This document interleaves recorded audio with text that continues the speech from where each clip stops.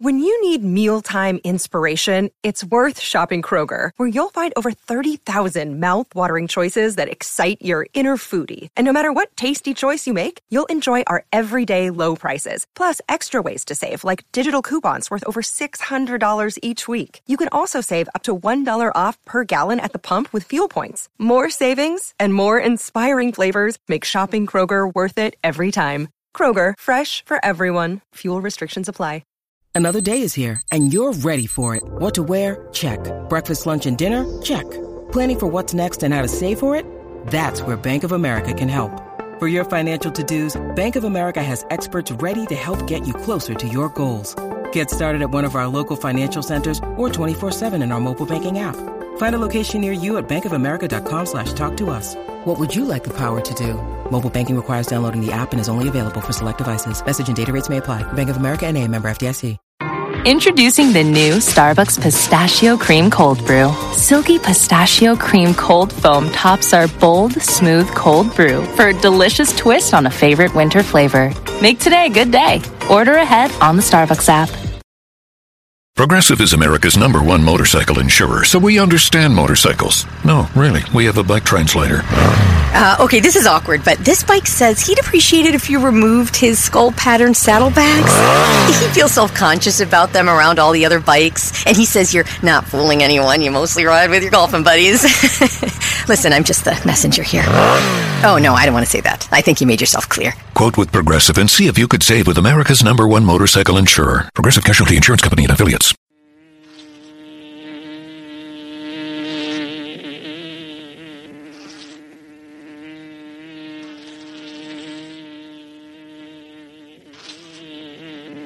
This is the Music Buzz Podcast.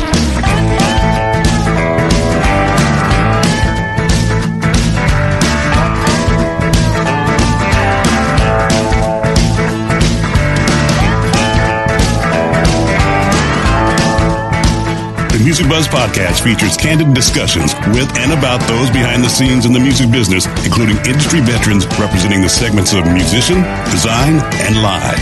All three Music Buzz Podcast hosts have spent their careers working with the biggest names in entertainment and have been and are still a fly on the wall. Dane Clark as the drummer for John Mellencamp's band for over 20 years and various solo projects. Hugh Syme, a world-renowned graphic artist for the biggest names in music and the corporate world. Andy Wilson, an award-winning marketing and public relations executive with over 20 years of combined multi-level entertainment industry experience in the music and sports business. Now let's buzz. Hello and welcome to the Music Buzz Podcast. I'm one of your co-hosts, Andy Wilson, along with Dane Clark. Hey, Dane. Hey, Andy. How are you today? Good. And Hugh Syme. How's it going, Hugh? It's going well. Thank you, Andrew. Good. Today we're joined by Steve Hackett. Rock and Roll Hall of Fame inductee Steve Hackett is renowned as an immensely talented and innovative rock musician. He was lead guitarist with Genesis as part of their classic lineup with Peter Gabriel, Phil Collins, Tony Banks, and Mike Rutherford from 1971 to 1977. Steve's extraordinary versatility in both his electric guitar playing and his composing. He involves influences from many genres, including jazz, world music, blues, and more. He's equally adept in his classical albums that include renditions and pieces of the likes of Bach and others. His own acoustic guitar compositions have gained the admiration of many, and his ambitious guitar orchestra albums, such as A Midsummer Night's Dream, recorded with the Royal Philharmonic, have done the same.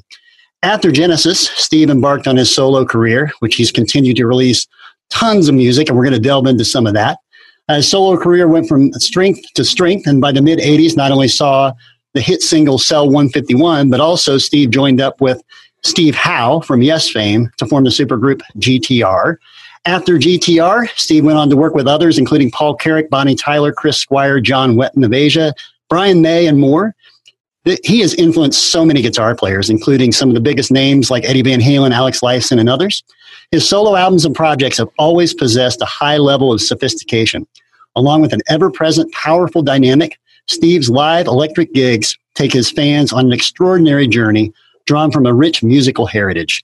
Perennial Genesis favorites sit alongside his solo classics, while more recent solo materials also included, demonstrating that Steve is an artist still at the very top of his game who's always looking and moving forward. Welcome, Steve Hackett.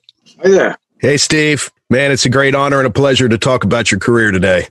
Well, pleasure's all mine to talk to you. Well, the quality of your output is, of course, amazing, and so the quantity as well. I went to your webpage yesterday. I counted, I think, 25 solo albums. The 9 Genesis albums, over a dozen other projects as well. So, man, incredible. I just spent the morning listening to Night Siren, and did you? Oh, okay. It is such a great cross section of everything you do, from gorgeous acoustic, exposed acoustic to flamenco and amazing orchestration. I want to ask you about that, just in terms of arrangement and composition. You are stunning, absolutely stunning. And I was a huge fan of yours back in the 70s when I was listening to Spectral Mornings, and I couldn't listen to Virgin and the Gypsy enough. It was just such a masterpiece at the time. I'm glad you liked that. I had a great time doing that album, but all the things that I've been lucky enough to do over the years, they've really been their own reward, really. I think that's the thing about music is it's been a lifelong friend from when I was 2 years old, trying to play harmonica like my dad. It's been a great journey, and every day I'm lucky enough to come up with new ideas. It might be a new riff, it might be just a plan of something, but despite my best efforts to halt it, music just keeps rattling through in my brain in the middle of the night, first thing in the morning, in my dreams. It just won't stop, and that's fine. I mean, I've got to remember not to rehearse in my brain at 3 a.m. That's the only thing. That's a hard thing to stop, man. It's a hard thing to stop, isn't it? You got sort of paradiddle fever going on in the middle. Oh yeah, and songwriting stuff too. So if that just means you're engulfed in music, and that's your life. I guess that's the thing about the muse. Whenever he, she alights. You have to get it down some way. You've got to write it down, or you've got to record it into something, and you've got to honor it somehow. Certainly. From listening to your music over the years, though, I have to guess that your muse come from somewhere like the Lake District or Lindisfarne, or. Well, I'm English, but the first tune I ever got to play as a kid on the harmonica. Yellow Rose of Texas was one of them, so it wasn't all homegrown, you see. Yeah. That's cool. Yeah. Yeah. How about that? And I guess would that be a Nashville shuffle? The rhythm of that? It would be, sure. Okay. Yeah. Yellow Rose of Texas, Scotland the Brave. So they're all place names. These things. I think God Save the Queen. But they're all kind of national anthems in their own way. These things. The romance. Those are the first things that you learned. Yeah, that's awesome. First things you learn. Yeah. Well, one thing that really surprised me is diving into your history. That I think I read that you were playing guitar at 12, and you'd already developed an interest in classical and opera, but you never had any formal training. Now, I find that's astonishing to me with all the odd meter stuff that you've done over the years, and your chops and your chord voicings. I mean, can you tell us who your influences as a guitarist were when you started, and how you progressed up to playing in your first band? Well, I think the first electric guitar I was aware of in England, I don't know if you're aware of the band called The Shadows. Oh, yeah. Sure. Mm-hmm. The Shadows were Cliff Richard's backing band. Sure. Cliff was the nearest thing to Elvis that we really had at that time. He had the hair, the face, the looks, all of that. Great voice. And but his backing band were no slouches either. And they were having hits under their own name and with him. So they dominated the British charts. So that was the early influence. Hank Marvin was the guitarist. Yeah. And I met him a few times over the years, ever since. And he's an immensely nice, very modest guy. I always admire modesty in the accomplished, if you know what I mean. Yeah. Yes. But I guess music is very important to all four of us here, I'm guessing. No question. Indeed. Yeah. Speaking of harp, when I was listening to your album this morning, Anything But Love, when the harp came in, I thought, don't tell me this guy's good at that too. Really? Well, that was my original thing. Harmonica was my original thing, and I became interested in blues harp. I love the sound of blues harp. I suspect Mark felt them for a minute, and then I double checked, and sure enough, it's you. But you also have a background as a flautist, don't you? No, that's my brother. We both bought a flute together, but he was the one who took off with it. I see. Okay. It was my friend Ian MacDonald who basically invented King Crimson and wrote famous In the Court, the Crimson King tune. Yeah. He was the first live flute player we were watching, and John, 5 years younger than me. I was 19 at the time watching the first incarnation of King Crimson in 1969, before they made that first extraordinary, stunning... Yeah, classic record.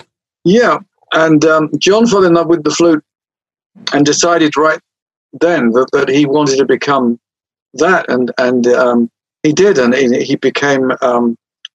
He took the classical route more than I did, so he was trained, whereas I'm all instinct. That amazes me, because when I was listening to the project today, The Night Siren, I was asking myself all through the project, and Dane was just touching on this, your time signatures, your voicings, the arrangements, just the build, the arrangements from beginning to end are always stunning. How much of that orchestral imaginings are you, and are you working with an arranger, or is that just largely you in your own studio? Okay. Well, to take you back a bit, the first album I bought when I was 12 years old was Ravel's Bolero. I loved that, and I used to imagine myself conducting it as a kid, as a 12-year-old, and I used to do a lot of gymnastics at school, and so I used to run around the room trying to do somersaults and God knows what, and handsprings and stuff, listening to this stuff. So it was all the energy of that. I never had any formal training, because music to me was a symbol of freedom. So we seemed to be so harshly judged at school for the things that we couldn't accomplish. I thought that I've got to keep music separate from that. And so the real work used to start after school with me. I would go home and practice, and I'm still practicing like crazy now. But I admire people who've been through the ringer of having had the lessons, as I suspect you have yourself, Dane. Yes, sir. Yeah, I suspect that most drummers I have worked with usually say, my drum teacher was so-and-so. My influence was this guy. I mean, I was watching something. I was watching some Buddy Rich playing at Ronnie Scott's the other day, and I got to see him twice. Fabulous drummer. Did you? I never got to see him live. I should have done. I was very slow off the mark, because Phil Collins, when I was working with him, he said his big influence was Buddy Rich, and the same thing with Bill Bruford. So you got two of these British drummers. Yeah, two of the greatest English drummers. Yeah, and very different in style from each other. Certainly. But I think I was lucky enough to work with both of them, and but you have to admire Buddy Rich's energy, if nothing else. And I couldn't possibly tell you what he does, because the lovely thing from my point of view is knowing nothing. So I can sit back and say, well, that's great. But I suspect, Dane, you're probably thinking, what are you doing there? I've got to figure that out. Yes, well, some of it certainly, like some of his sticking patterns and things, but Buddy also was possessed of a total genius of, he could play a one-handed roll with either hand and with his bass drum too. And it's like, I got to see that. I saw him hold one stick up in the air and play a roll with the other one, the fastest thing I've ever heard. And I'm just going, there's no way you can practice that. That's just sheer matter. It's magic. It's impossible. Incredible. I was just watching his videos the other day, and I got sucked into that black hole. I must have watched about 15 videos of him on The Tonight Show. And yeah. The drum battles with Ed Shaughnessy. Ed Shaughnessy. Yeah. I think he had one with Louis Bellson, didn't he, as well? Yeah. Yep. No, but apart from that, to your point about the single-handed role and so on. Anyways, your music, man, has such breadth to it. I couldn't believe the different styles. You go into the Middle East on one song, then you're in the the Northumbria on another song. It is just breathtaking how you take you on a journey. Musically speaking, I'm impressed with your sense of arrangement. I can't express that enough. I think music can be a little bit like, you're an artist yourself. And my father was an artist. Unfortunately, I didn't inherit his skill at drawing and painting. I mean, he had that ever since he was very young. Ever since he was a kid, you could see impressive things that he'd done. He'd drawn a picture of Montgomery. When he was 14 years old, he was copying this out of the paper, and you could see what my dad was going to become from that. But in a way, my dad did quite a lot of things, a lot of different styles, and landscapes were one of his specialities.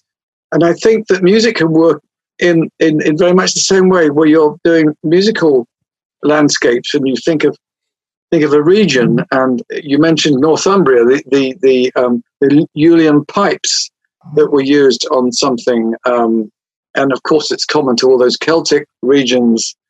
So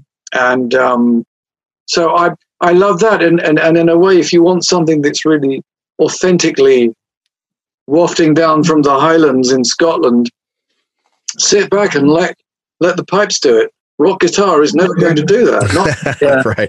Although I think Big Country came pretty close with the use of EBow. Yeah. With guitar, and that could be... I forget the song you had. Duduk, was it Skeleton Gal? Yeah, it was Skeleton. Yes. Yeah. I mean, what you choose to use in your arrangements that's what I'm really inquiring about. Is just how much of that are you hold up in your studio working with keyboards until you develop your own.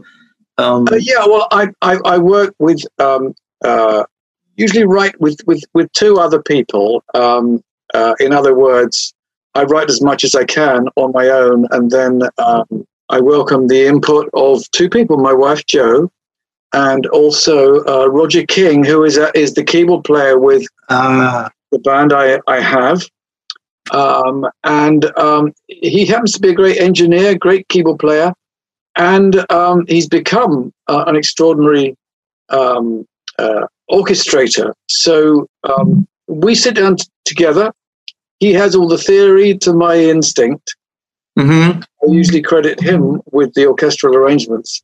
I will usually come up with, these days, a top line and chords. Mm-hmm. We map it out with keyboards, with samples, and then if we have time and opportunity, we overlay that with the real thing or subtract it and have the real thing. So it's... back in the old days, lovely. Back in the days of Genesis, we had the time and opportunity as young guys to sit in a rehearsal room together and write things together. I think that when you have a solo situation and you don't really even know how the song is going to go, the marvelous thing about computers, though we all get frustrated with them blowing up, yes, and all of that, and I realize there's a certain coldness to it, but it's nice to be able to show someone a fully formed sketch and say, sure. this is the song the way I see it, and then there can be the input of other people over backgrounds that work within themselves, rather than, what it's like in a rehearsal room. There's a guy working out a solo and everyone's got to keep powering around the same riff. And, that's right. And that can be tiring. That can be tiring. Of course, the other alternative is to have the score sheet, and we use that as well. If you're working with orchestral stuff and real orchestral players, you can't really have the free-for-all. You have to have the agreement, otherwise known as the score sheet. True. Yeah. It's got to be written out. We go back to the old school ways of doing it, the old-fashioned. And they can still get it wrong, depending on the orchestra, yeah. Yes, I think orchestras... I I love working with them. It's an ambitious thing, sticking together an orchestra and a rock band. I've done it several times now, and as I'm sure you're aware, Dane, the way that an orchestra feels timing is rather different to. It's way behind the beat. I've played many orchestra sessions, and it's way like behind the beat, big time. Unless they're all on in-ears, or you've got a conductor who's pushing them ahead of what they perceive to be the beat. Right. And even if there's a click track, even if there's a metronome, they're still like, if it's here, they're going, it's like, I know it's a funny thing, isn't it? I gather in different regions.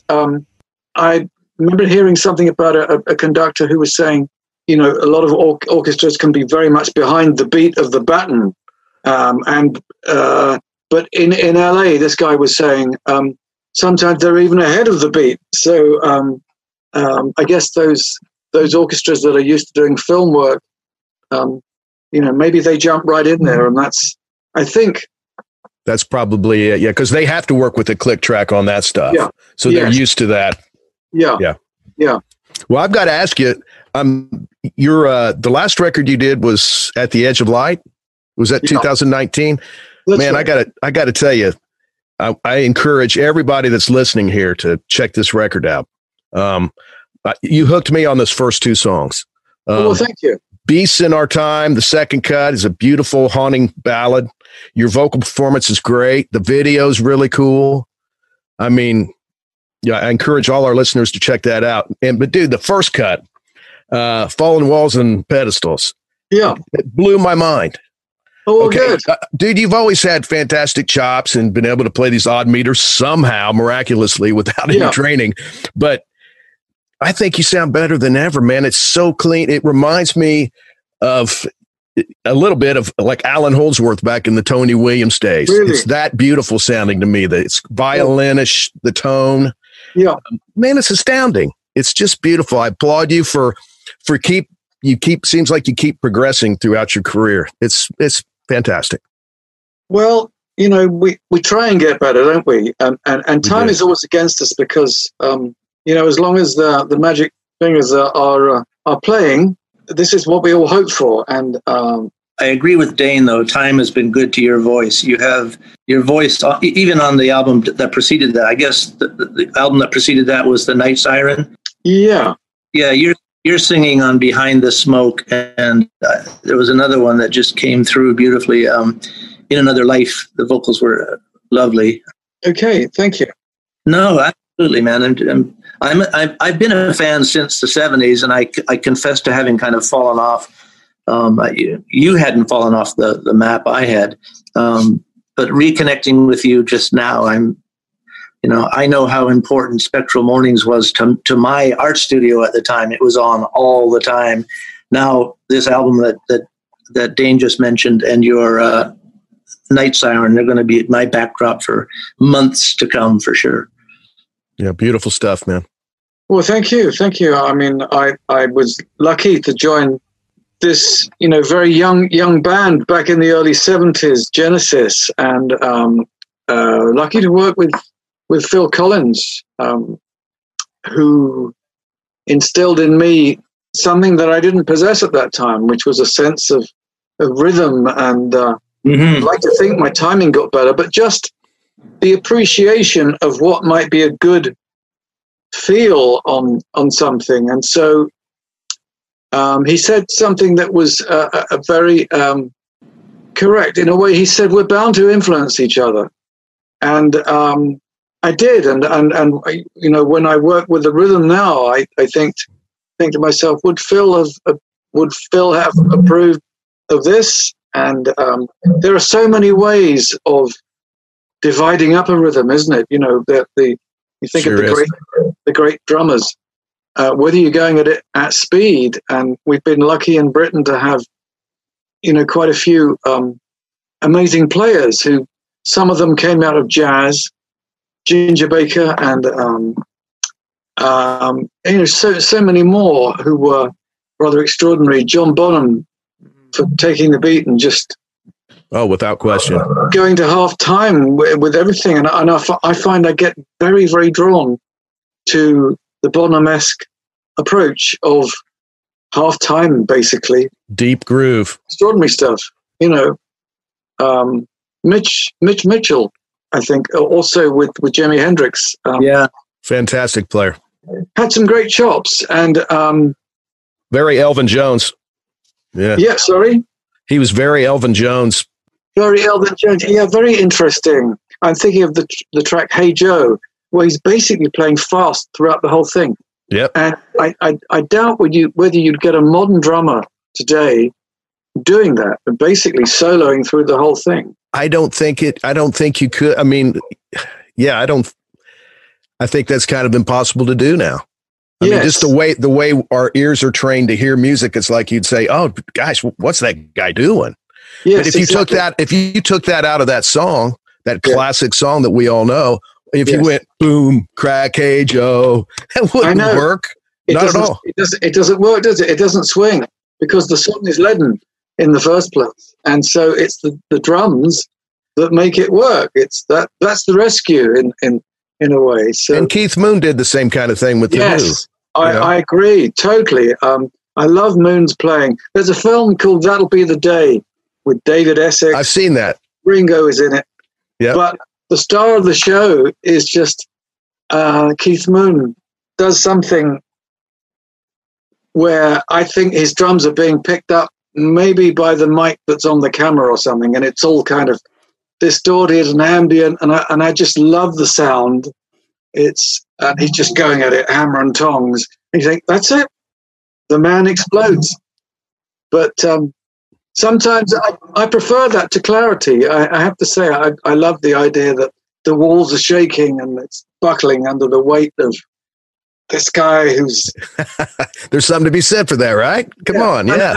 And I in a way, I think it's a terrible shame that so many drummers get all that fire kicked out of them by producers saying, just keep it simple, man. Just keep it simple. That's true. You've been there. And in the end, it's like all these things you've learned and you think, well, they might just well have a drum machine do this. Right. Did you ever see Elvin? I have to ask you, Dane, did you ever see it? I haven't. Another genius that I've missed out on. I never got to see Elvin. I sat 6 feet from him at a small jazz club in Toronto.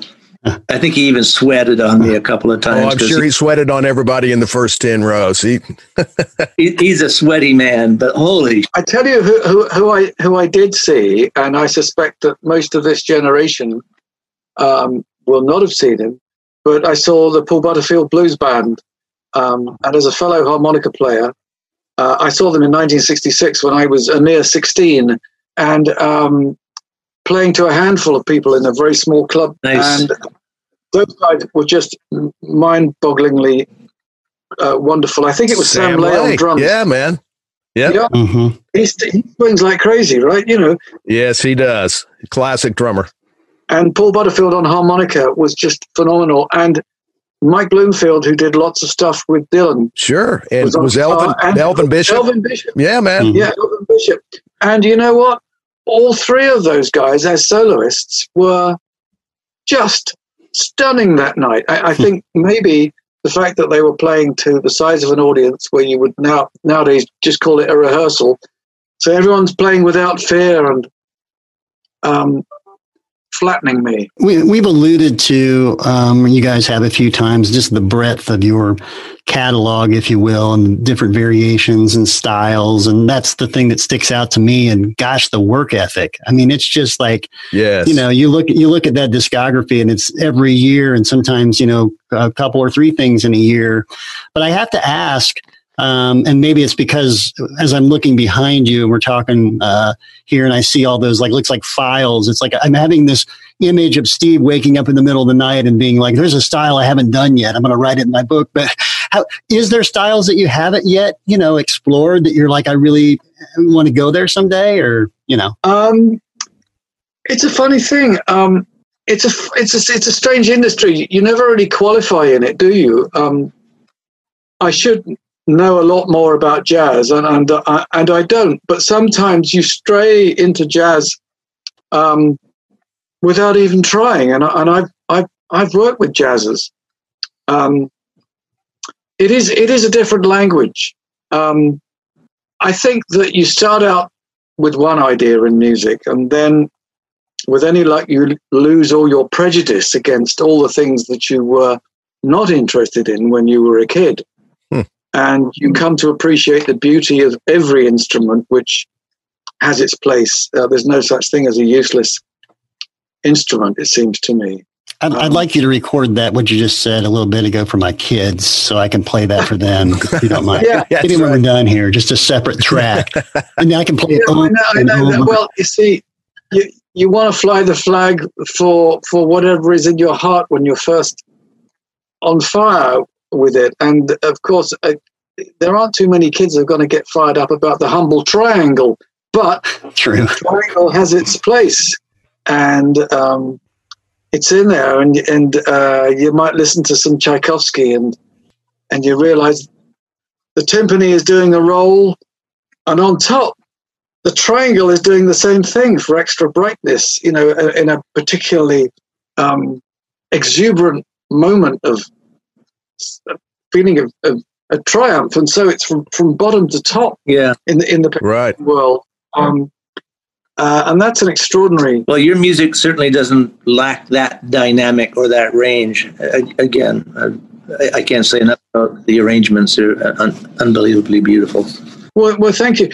I've heard a lot of people speak about their hit songs that came to them between breakfast and lunch, and it just seemed to just flow through them and arrive unexpectedly. But then I've also heard the same composers say it took 3 months to find the final version of the song. Do you find any of your stuff comes to you extraordinarily quickly? And I don't think I've had quite the McCartney moment with Yesterday, where he dreams the whole song and wakes up the next day and says, I think someone else wrote this, plays it to a number of people, and they all say, no, can't figure out the composer. But that is an extraordinary gift when it happens. And sometimes I have dreamt melodies. Have you? Yeah, and it doesn't happen very often, but when it does, you sit back and go, "Wow, no one's done that!" But what a beautiful song! Isn't that wonderful? Or beautiful moment? Aren't you lucky you retained it? Because sometimes we do that. We wake up and go, "Shit, what was that?" And you can't. Yes, can't quite. I've had that too, and for the first few times it happened, I wasn't able to remember exactly what it was, much to my frustration. And then I started to be able to remember what it was, and I think I was very keen to write it down immediately, just in case. I couldn't remember. I don't trust in memory. And memory is extremely fallible now. I used to write in the early days with Genesis. I would just remember a melody. In fact, I used to think this is a way of assessing whether it's good or not, whether I remember it. Yeah. But no, not now, I think. Not with voice memo on our phones. That's saved me many times. Just put it on there real quick. And I think it's a product, too, of the more you do what you do. That lovely album by Paul McCartney was so self-effacingly titled Memory Almost Full. If you are as prolific as Paul or you are, and you've been doing this for so long, how on earth could you possibly expect? I even marvel at singers on stage remembering lyrics when they do a 3-hour show. I mean, yeah, not many do. Most of them have a teleprompter these days. Well, I think somebody told me that if you could remember the first line of each verse, you had a very good chance of getting through. So that is a trick I have employed. I have too. Okay. Just write down. I've had a big piece of paper with just the first line, or yep. That's it. So we work to cues, whether they're visual or imagined. And do you sing yourself, Dane? Do you do that? Yeah, when I'm working up a new song, I mean, I've got probably 30 of mine that I can still remember everything. But if it's a newer song and I maybe rewrote it a couple times and it's gone through different changes, that makes it even harder to remember. So yeah, writing that first line down really will spark you. So I've done that many times. Write it really big so I can keep it on the floor so I can see it, Sure. Yeah. And what about you, Hugh? Well, it's the same thing. I've remembered really complex piano pieces that I've written, as far back as 1975, and I still retain those. Surprisingly, I remember all the details, and yet I could come up with a really simple song one day, and a week later go, oh, shit, what was that? And it's, I'm just talking like a real simple, like a Neil Young piano part, where you just kind of, or a McCartney piano part, where you just put down something pretty. And I at least now with Pro Tools, put things down. I make a point. It's the same with lyrics. I like I admire lyricists so much that I freeze when it comes time to write lyrics, because I've got Joni Mitchell standing behind me and Peter Gabriel over here and Donald Fagen right up here behind me. I can't get out of my own way. How do you do it? How do you find your muse when it comes to words? Now that's an interesting thing. In recent years, I've been writing more and more with my wife Jo, but I don't think there's any formula. If I really had a formula, I could say, sometimes music comes first, sometimes it's a lyric, sometimes it's a rhythm. You could be led to a song by nefarious means. We all of us need a portal. At what point does something stop becoming a rehearsal and it solidifies into something worth framing in memory? I don't think you can teach anyone how to write a song. I think you can teach technique. You can demonstrate that, but what is it? The quantum leap that takes it out of the hands of the virtuoso, who may be terrified at the idea of coming up with anything themselves, and make the quantum leap to composer. How does that work?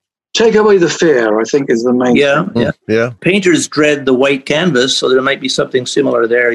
Just how do I dare stain that pristine white surface? You gotta start making noise to at least respond to what. Oh, that's it. Yeah. Yes. And you can't think, I'm gonna mess this up before you start. You have to be able to hop right into it, or it's not going to happen.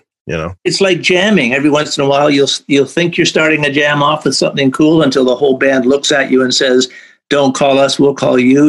It's just like listening to you guys talk, and it's fascinating, and it's making me think. And the question that I have for you, Steve, is dialing back, and you've alluded to it a little bit with some bits and pieces here, but dialing back to those early 70s with Genesis and making all those great records during those years. When you look at the members of the band during that time with all of you guys, it's just mind-blowing when you see it now. And it makes me think, can you walk us through that process during those years? Like, what was the dynamic, the creativity like, and just the overall experience? Because the music's incredible and timeless and so influential, but can you kind of take us back to that time and how you guys, what the process was, the creativity process, all that stuff? Well, Genesis, when I first joined them, Peter Gabriel said to me, we think of ourselves as a team of songwriters, and they wanted someone who could write as well as play. My writing was really all it was all aspirational, even though I'd advertised myself as a writer. It's a bit like saying, I'm a top chef and I hadn't even yet cooked a meal, but I just knew what I wanted to do. So I really bluffed my way as regards that. And I very quickly discovered that many of the guys were very accomplished songwriters in their own right.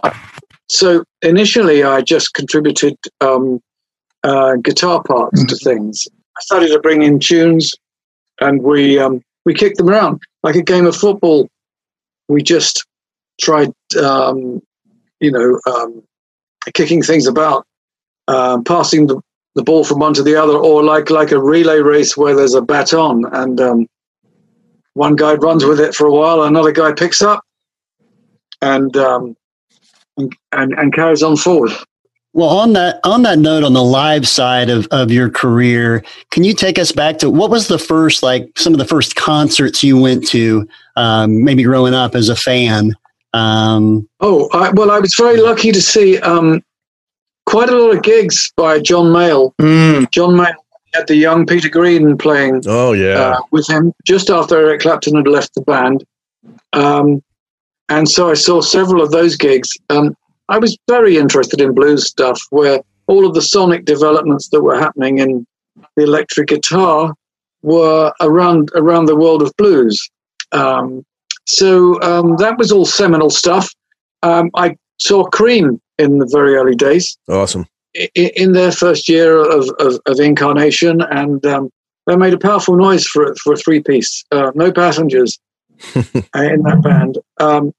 So mainly blues shows. At the same time, I was listening to classical music, and I thought that these two things are not going to come together, blues and Baroque. And then I saw King Crimson in 1969, which I think was the big one in a way, with the blueprint for so much of what was to follow. No question. No doubt. A band that was mixing jazz with classical music, with pop music and rock, and humor, and the legacy of the Beatles were informing these virtuosic young guys, and I got to befriend most of them, and spend time, and they were doing exactly what I wanted to be able to do in future. In other words, to mix it all up, where the challenge is almost to come up with a new genre every song. If you could do that, wouldn't that just be wonderful? So these collisions and hybrids and whatever you call them. That's why I said when I listened to the Night Siren, I mean, you got Dwayne Eddy on one song, as far as I'm concerned, in yes. 50 Miles, and yes, and you've got like the Duke. All the different styles are I can't say it enough, are extraordinarily diverse. That's the key, and your palette is massive. I've got a specific question, Steve, if I may. Looking back on the Genesis stuff, I thought after Peter left, was the first record after that was Trick of the Tail, was it not? Yes, Trick of the Tail, first one as a 4-piece without Peter Gabriel, yeah. Well, the first tune on there, Dance on a Volcano, is got to be one of the most difficult prog things that if you had to learn that for a band, that might take you a week. there's so, it's like that notey stuff at the end that's real kind of furious, and then 7, and then I'm not even sure what you guys go into after that. I quit counting. I thought, well, I'm not going to record this song, so I'm not going to try to, I don't have a couple of days to figure out what you tried to do. But My question is, how long did it take you guys to get that song recorded? What was the process on that? I mean, do you have recollection of that? I just find that song's amazing. As far as I remember, I'd just done a solo album, and then I started working with the band with that straight afterwards. So it was like trying to give birth twice. So it was a little bit tricky for me at that time. We were writing in 7/8. It was a favorite. It was a favorite time signature for us. It's a rhythm much beloved of not just early Genesis, but also many years later, I got to work with Chris Squire, who said he really loved 7 as a writing tool in a way. That I don't think it took us that long, because there are a lot of repeats. It's the end section where it goes fast and furious, which was my main input into the tune, and I still play that quite a lot with my band these days. Awesome. I was talking to Jason Bonham, John Bonham's son, who was saying that song was a big influence for him. It's strange because it's slow and heavy, but it's in 7. It's got the truncated thing. Phil used to say it's as if someone's typing and going, by the time you get to 7, pachung, with the thing, and so it keeps truncating the end of the bar. So it's like this kind of catapult that's informing the thing. The early opening stuff is really Mike Rutherford writing with the 12-string and with bass pedals. We newly acquired the Taurus bass pedals. Okay. Well, fabulous cut, man. You guys made it. You made like the most difficult song in the world sound like it was. You just tossed it off like you were playing, an easy rock tune. I mean, it's a funny thing, isn't it? Yeah, I think the last bit, which I was largely responsible for, is actually the most difficult thing to play because you've got to be on your metal with that. It's question. Gosh, it's so damn fast, and I even played it with an orchestra a couple of years back live. I've done it once or twice with orchestras, different orchestras, and could they hang with you? Yeah, strangely enough, I think they were all terrified first of all. I bet they were. Because they looked at this stuff and there's so many notes on the page, and if only some of them get anywhere near it, you're winning. Right. But I think that that might also be the case as Roger King, my cohort says, with the Stravinsky stuff, he said, what you've got to realize is that orchestras, they're not going to be able to get this right. There might be orchestral players who could be listening to this and bristling at that challenge, but I'm just telling you what I've heard, that try and get it as close as you can. So it's aspirational playing. Well, perfection is the enemy of good, so there's something to be said for that. Yeah. I don't know if we ever reach perfection. You just try and... Yeah, that's what keeps us going, right? Yeah, I think so. And I'm lucky enough to grow up listening to the Beatles and thinking that the playing in the main is not technically difficult, but it's beautifully imperfect. I agree. Yeah. Can you tell us a little bit about your forthcoming acoustic album that you're working on now? I've just done an album.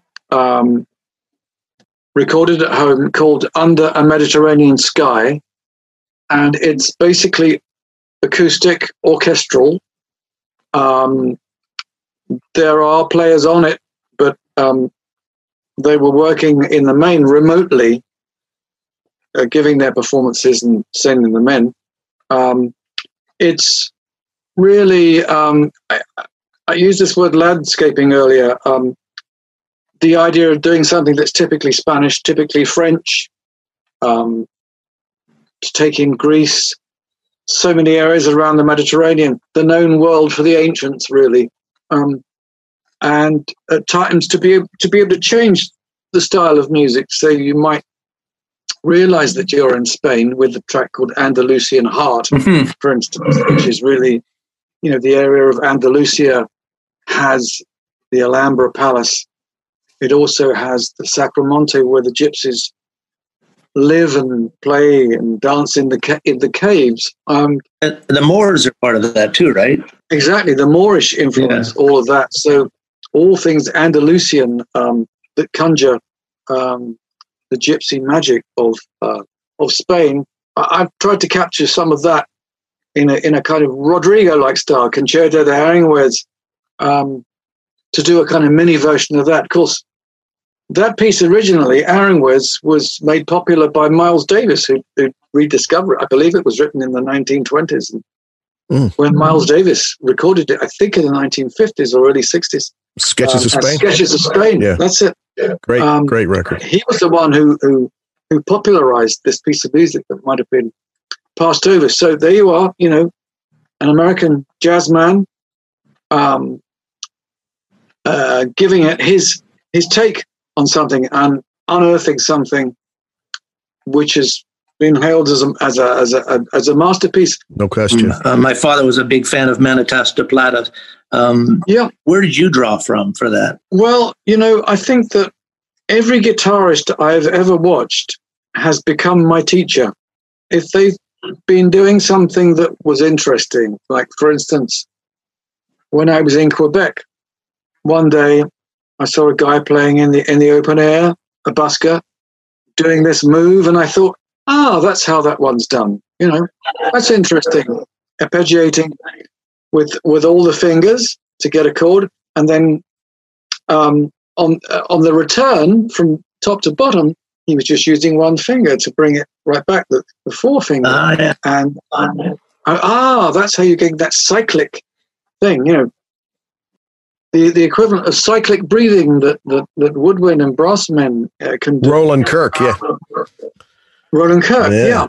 Rob Townsend, the guy I work with who plays sax and flute, showed me how that was possible on sax, and he really did it. And wow, his throat's filling up and his mouth's doing one thing, and it's that's incredible. It's just incredible to watch. That's actually, he's keeping up the pressure with the cheeks, but he's inhaling. Wow. I looked at his credits on your project, and he's the one that plays duduk too. I would have guessed you'd brought someone in from the Middle East, but well, no. Funny enough, he learned duduk, but on the current album, the Under a Mediterranean Sky. Mm-hmm. There was a guy from Armenia. It's an Armenian instrument, and there was an Armenian guy who got in touch with me when I was due to play Paris. We were due to hook up. It didn't quite work out, but we stayed in touch. And I heard him playing, and I thought, this sounds great. So he's on one of the tracks. I sent it to him in Paris.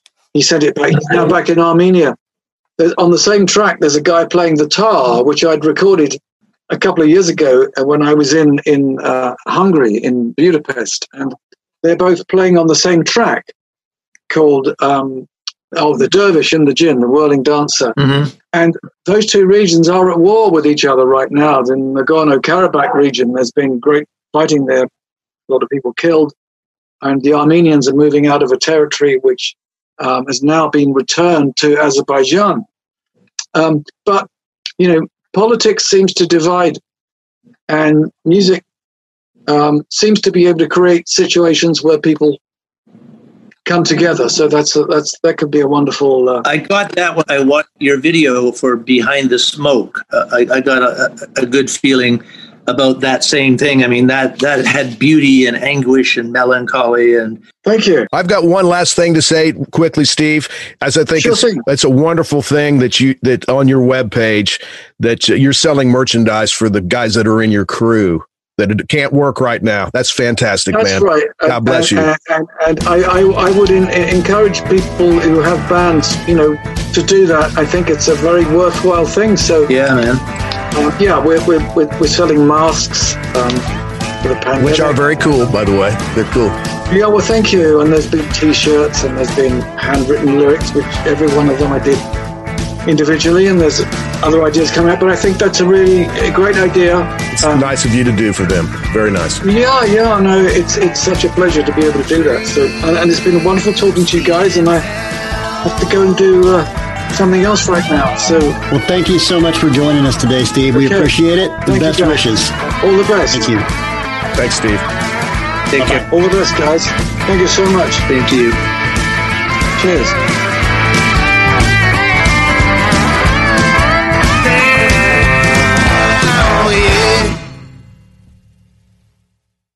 This week on RVER, sponsored by Progressive Insurance. That new doctor is drop dead gorgeous. Please, he's just another RV League educated surgeon with good hair. No, he's different. Nurses, we got a Class C motorhome with a detached driver's side mirror. Meet me in the OR. Stat. Right away, doctor. No, she's on break. I'll handle this one. Oh, you conniving little... When your RV really needs saving, Progressive has you covered. See if you could save with a leader in RV insurance. Progressive Casualty Insurance Company and affiliates, covered subject to policy terms. It's NFL draft season, and that means it's time to start thinking about fantasy football.